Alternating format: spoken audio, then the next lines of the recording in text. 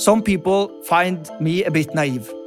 Maybe it is a bit naive to believe that the furniture company can change the world, but you know what? I don't care, because look at the world history and you will see that naive people, they actually change the world. Hello, this is Owen Bennett-Jones. Welcome to Make or Break, where I speak to remarkable people who reached a moment where they just had to make up their mind. With guests spanning from across the business world, we'll unpack those critical moments and explore how these CEOs and entrepreneurs managed uncertainty. This week I'll be speaking to Jan Christian Vestre, a third-generation eco-furniture maker who's rethinking the ways cities are built. His family company, Vestre, is one of the most successful of its kind in Europe, but its stated goal is not to sell as many products as possible. Instead, it wants to create public spaces that encourage human interaction and break down political divides. A lot of businesses aspire to make money in a moral way, and it seems almost everyone wants to be seen as ethical, but every once in a while, those values are put to the test. And for Jan, that moment came in 2019 when Vestre won a lucrative contract with a London council. The deal was set to go ahead, but there was a catch.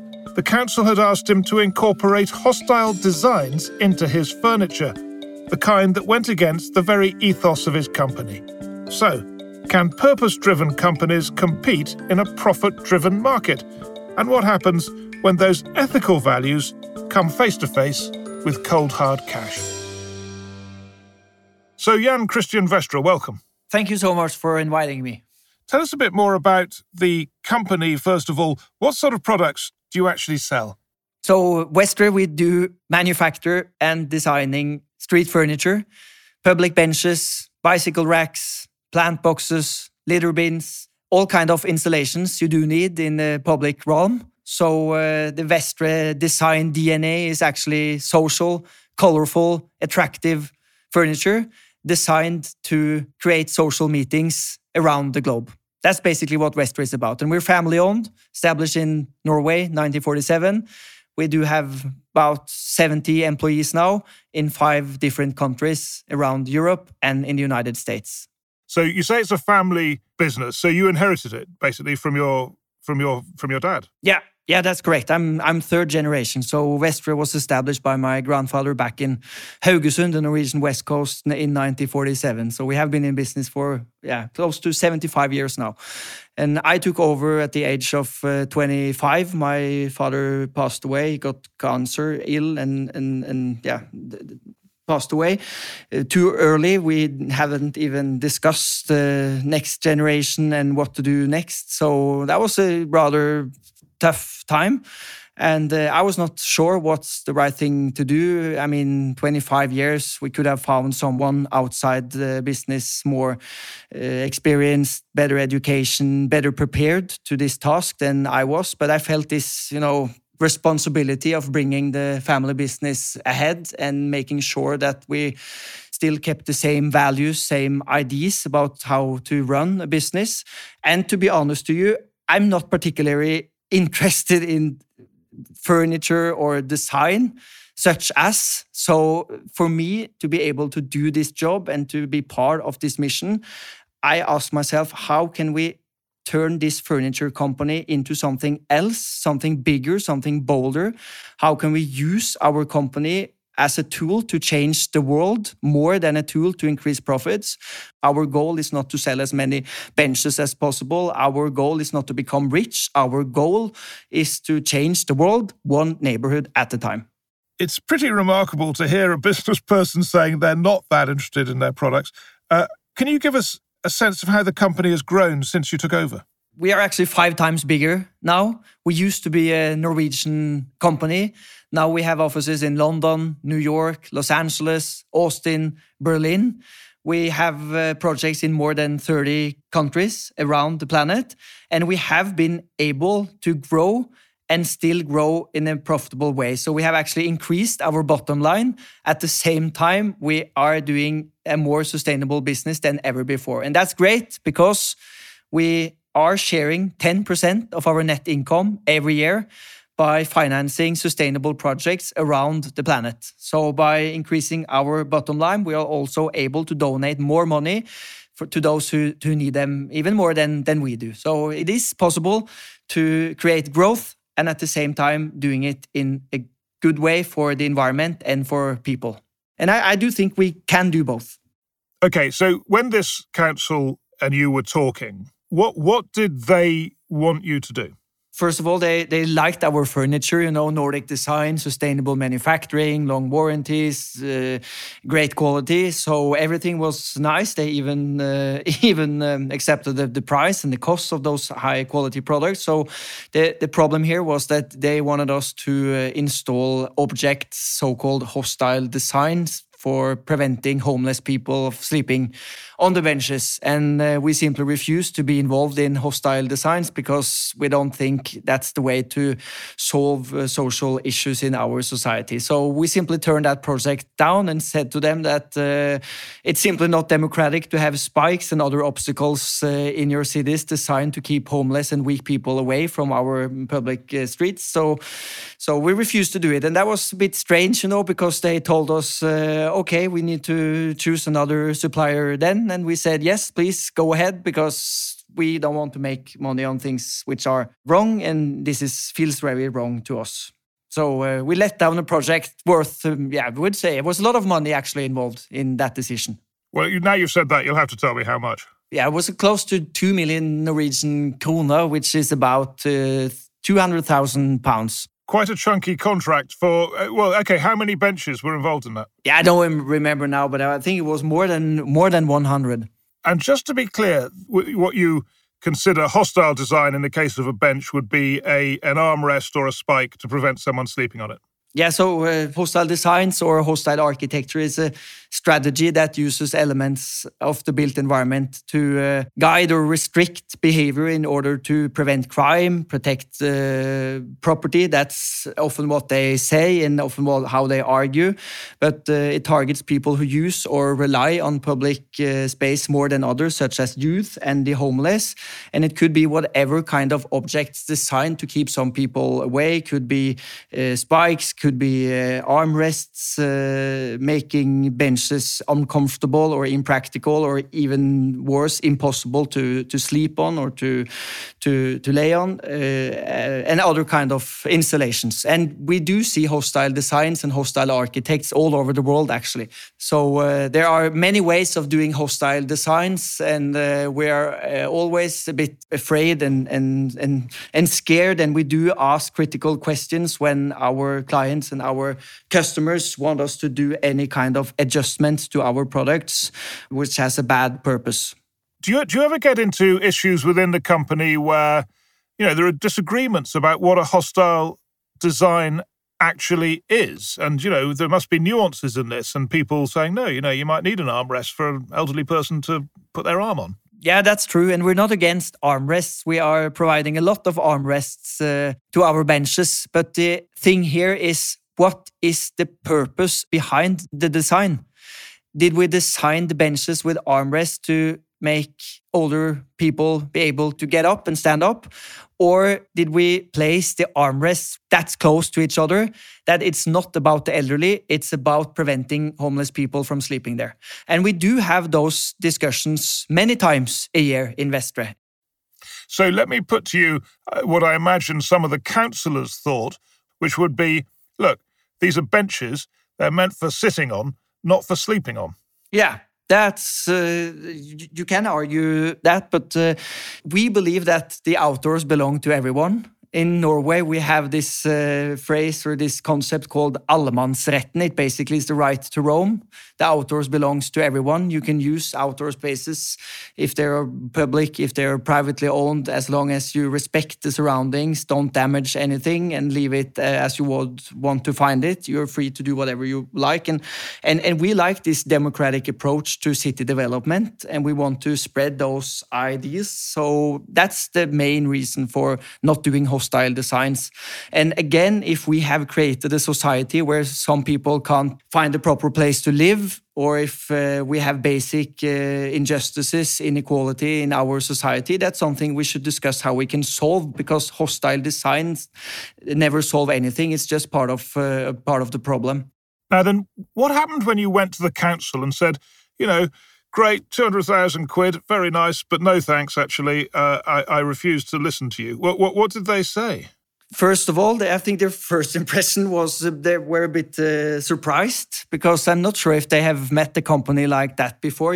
We are taught to think about how we can increase our profits. That's the main thing. The business of business is what Milton Friedman told us. And many companies are still believing this is the right thing to do, even though we find it completely wrong. Luckily, there are more and more companies now acting differently, asking themselves how they can contribute to a better world, not only caring about short-term profit motives. So I think that was a surprise to them. The next reaction was that they told us that, okay, but we will still need those benches, so we need to find another supplier. And we told them, yes, you're free to do that, but you should also think about whether this is the right thing to do. Maybe we can try to open your eyes. Maybe we can have a public debate and public discussion about how we solve social issues like this, how we can do something about the real problems behind it, instead of just trying to solve it with no solutions. And we are still in dialogue with them. We have been involved in other projects as well without any kind of hostile designs. We're not against them. We are still friends. We're still in contact. And I think maybe we, in the long run, will change their mindset. I mean, when this strange Norwegian company refused to be involved in a very profitable projects, I'm 100% confident that started some kind of debate among the colleagues.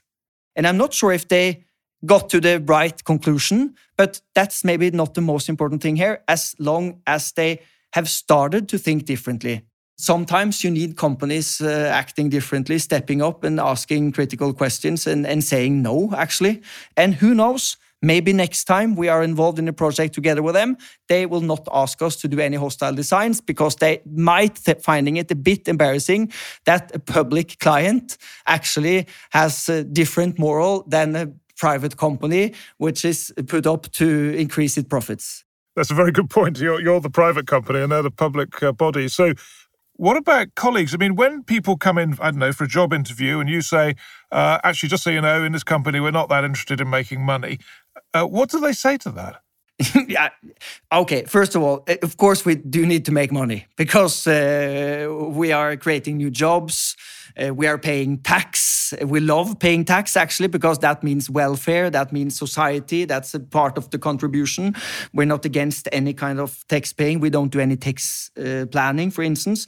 And of course, we need to be profitable to be able to make new investments. Right now, for instance, we are building the most eco-friendly furniture factory on the planet. And that is by far the biggest investment in the Norwegian furniture industry on decades. And we are doing it during a pandemic and the worst economic recession since the 30s. So, of course, we need to be profitable. But what I'm saying is that that's not our only goal. And we don't want to make money on things which are bad, which is immoral. We want to make money on great things.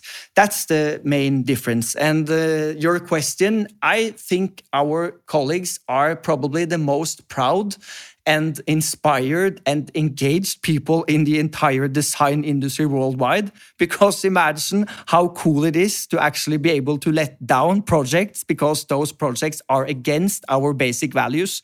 And, as when we see how we actually do have impact, when we see how we actually create and change neighborhoods from how it used to be, dull, few people staying there, not attractive, maybe not safe, boring, and we turn them into oases of social interaction or arenas for everyday democracy, as we call them.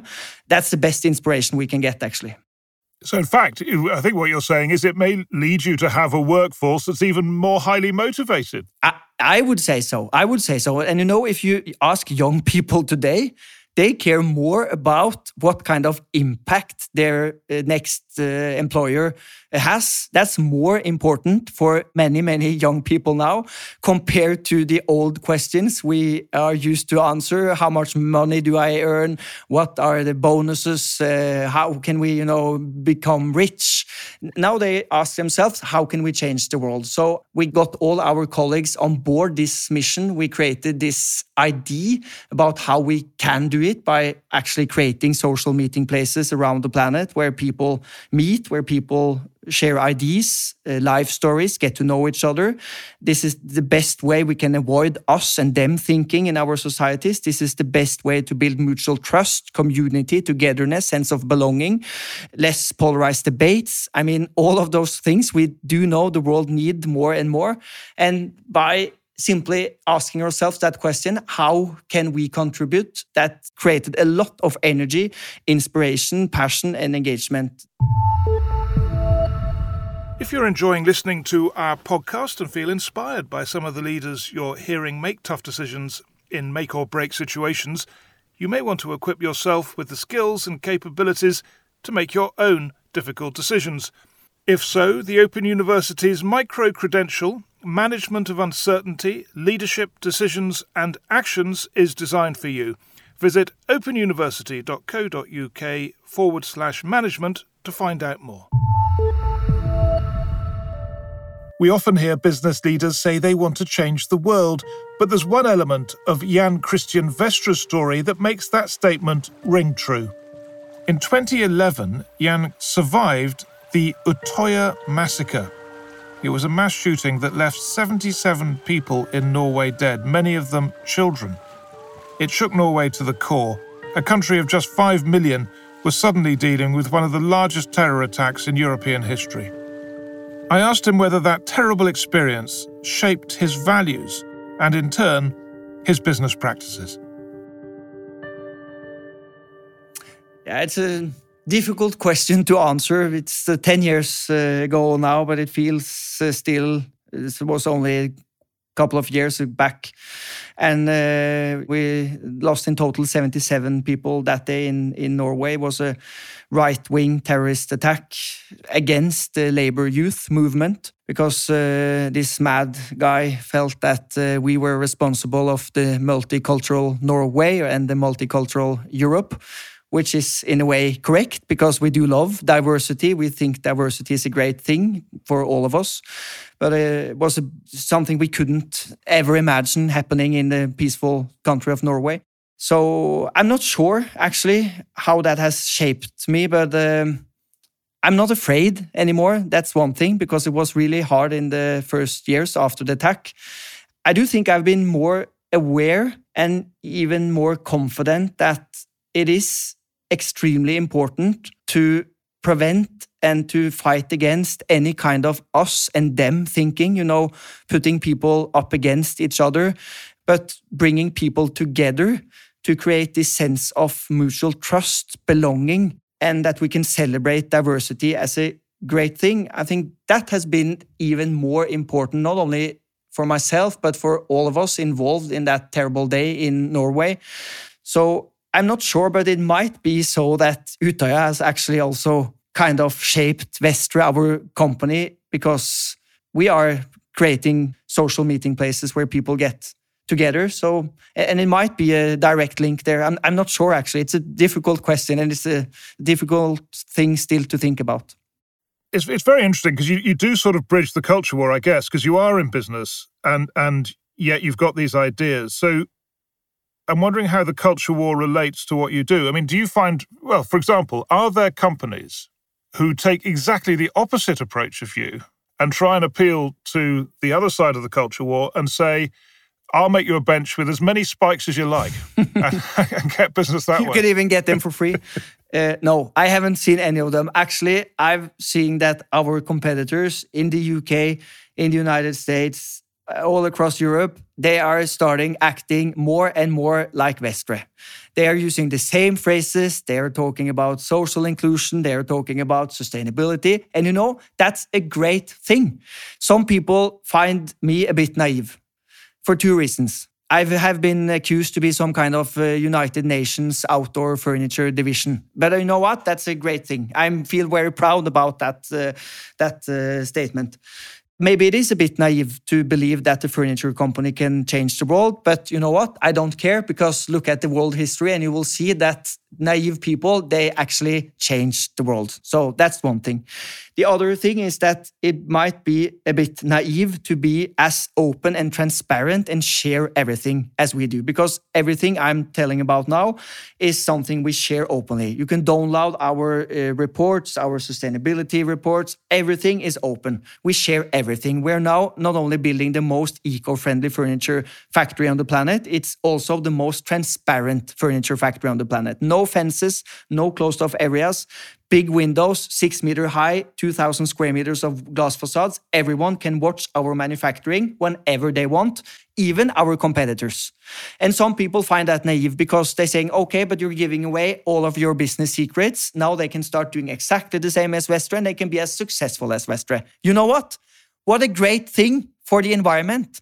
What a great thing for people. What a great thing for letting us reaching the sustainable development goals within the next 9 years. If we can inspire more companies, more startups, more educators, more organizations, NGOs to step up doing as we are doing, what a great thing for the planet.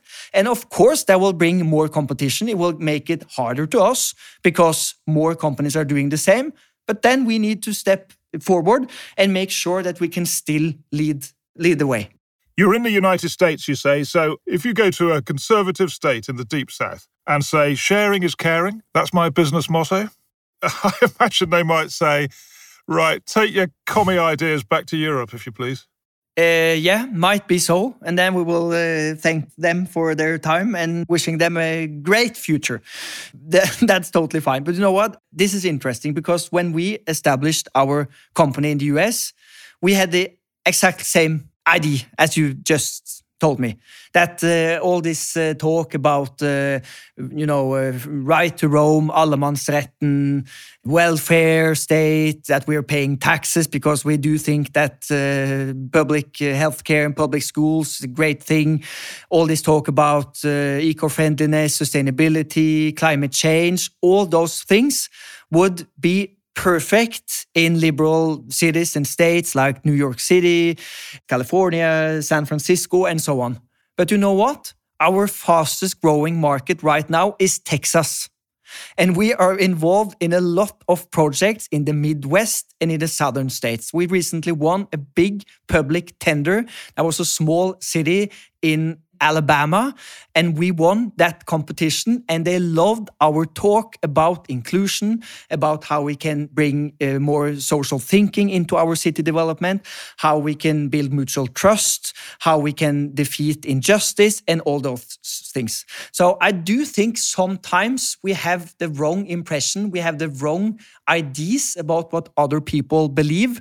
We should actually ask them. We should be open-minded. We should discuss those issues. And my experience is that more and more people around the globe actually share our ideas, share our values. It is a revolution going on right now, not in terms of communist revolution, but in terms of how people mindsets are changing towards a more sustainable approach, a sustainable way of doing capitalism, a sustainable way of the free market economy, which I will always fight for because I believe in that model. It's the best model on the planet. But in a combination with politics, with social responsibility, with sustainable development goals, and by getting more people and companies to understand that, yes, we need to be profitable, but not in a short-term turbo capitalism approach, but in a way that are also able to solve the other issues we are dealing with today. And I just got one final question about the council. If you were publicly quoted and had shareholders and your responsibility was to maximize profits for them, could you do this? Is it really only possible because you are a family-run business? That's a great question. And I think it's an extremely important question. A few years ago, I would have said yes, that we can do this simply because we're a family-owned company. I mean, I don't risk anything. But I do think I have changed my mind slightly because I have noticed that more privately owned companies now, even, big international global companies, they are starting to think differently, because I do think that more and more companies understand that to be able to still earn money, to be able to still think and care about profits, we do need to change our mindset, and we do need to do it in a different way than we are used to, meaning we will need to make sustainable decisions. And I'm really optimistic about the world today. We are facing some major issues, but I do think there are several things to celebrate. There are several things to be happy about and to be optimistic about. If we can get more companies on board, if we can unleash all the creativity and all the great ideas out there, could be startups, could be old companies, could be big companies, could be national companies, could be international companies, doesn't matter. But as long as we can get more of them to stepping up, I think we can make major steps in our world the next 10 years. In this series, we've been asking people to draw lessons from their experience. So I presume you're an older man than you were at 25 when you started, and a wiser man too. So what would you pass on as 2 or 3 things you've learnt from this? I would say be, confident and proud, and ask yourself how you can contribute to a better world, not how fast you can become rich. Because if you are doing the right things, you will still earn money, more than enough to be a happy person the rest of your life. But that should not be your primarily goal. The primarily goal should be how you can contribute to a better world. And if you're entering the business world, if you are startup company, if you have bold, big, revolutionary plans, how you want to change things, believe in your judgments and follow your heart more than you follow return on investments analysis, because your heart is most times telling the truth and telling what is the right thing to do. And stand by your decision, even if it is costly, even if it is hard to argue about, even if you get criticism, bad comments, some people find you're crazy. Don't care about that and stay by the decisions. And after a while, when you have been in business for some year, you feel more comfortable about it. When I took over, I felt this responsibility of proving to the surroundings that we could actually deliver, because we did get some critical feedbacks, this 25-year-old talking about politics and naive guy want to change the world simply by installing more social benches around the planet. How is that possible? And being 25 years old, that could be very frustrating, and it could lead you to start doubting yourself. But now, after some years, when we have actually expanded a lot, I took over a rather small company. Now we are soon to be a big international company. I have proven that this is possible, and that brings even more confidence, and it makes me even more sure that we did the right thing. And what did you learn about management?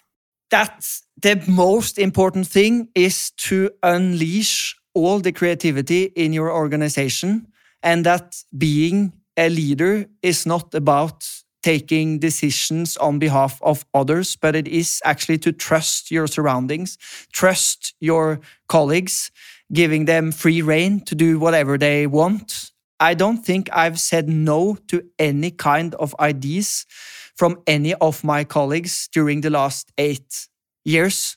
If someone has a great idea, let's do it, and let's do it today or tomorrow. Hang on, you just said you'd never say no to an idea, but what happens if they have a terrible idea?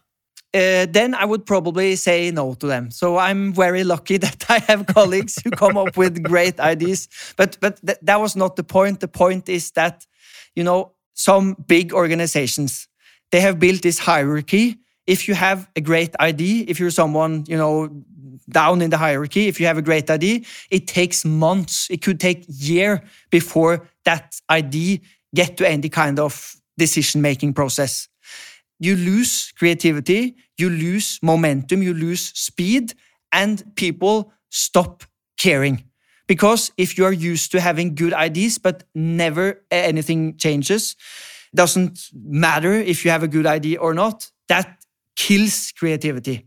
So my point is that we should spend more time on following our gut feeling, following what we believe is the right thing to do, instead of making the decision-making processes too slow and too boring. Because, most people are clever people. Most people are brave. Most people are passionate. Most people do have good ideas. So why not try to do those ideas? And why not try to implement those ideas? And if it sometimes go wrong, because that has happened to us again, okay, we're in it together. Doesn't matter. Next time we try harder. Next time we try better. Next time we take another approach. This is what brings forward future thinking to the companies. Jan Christian Vestre, thank you very much for talking to us. Thank you. This podcast is brought to you by Radio Wolfgang for Audi, presented by me, Owen Bennett-Jones, and it featured Jan Christian Vestre.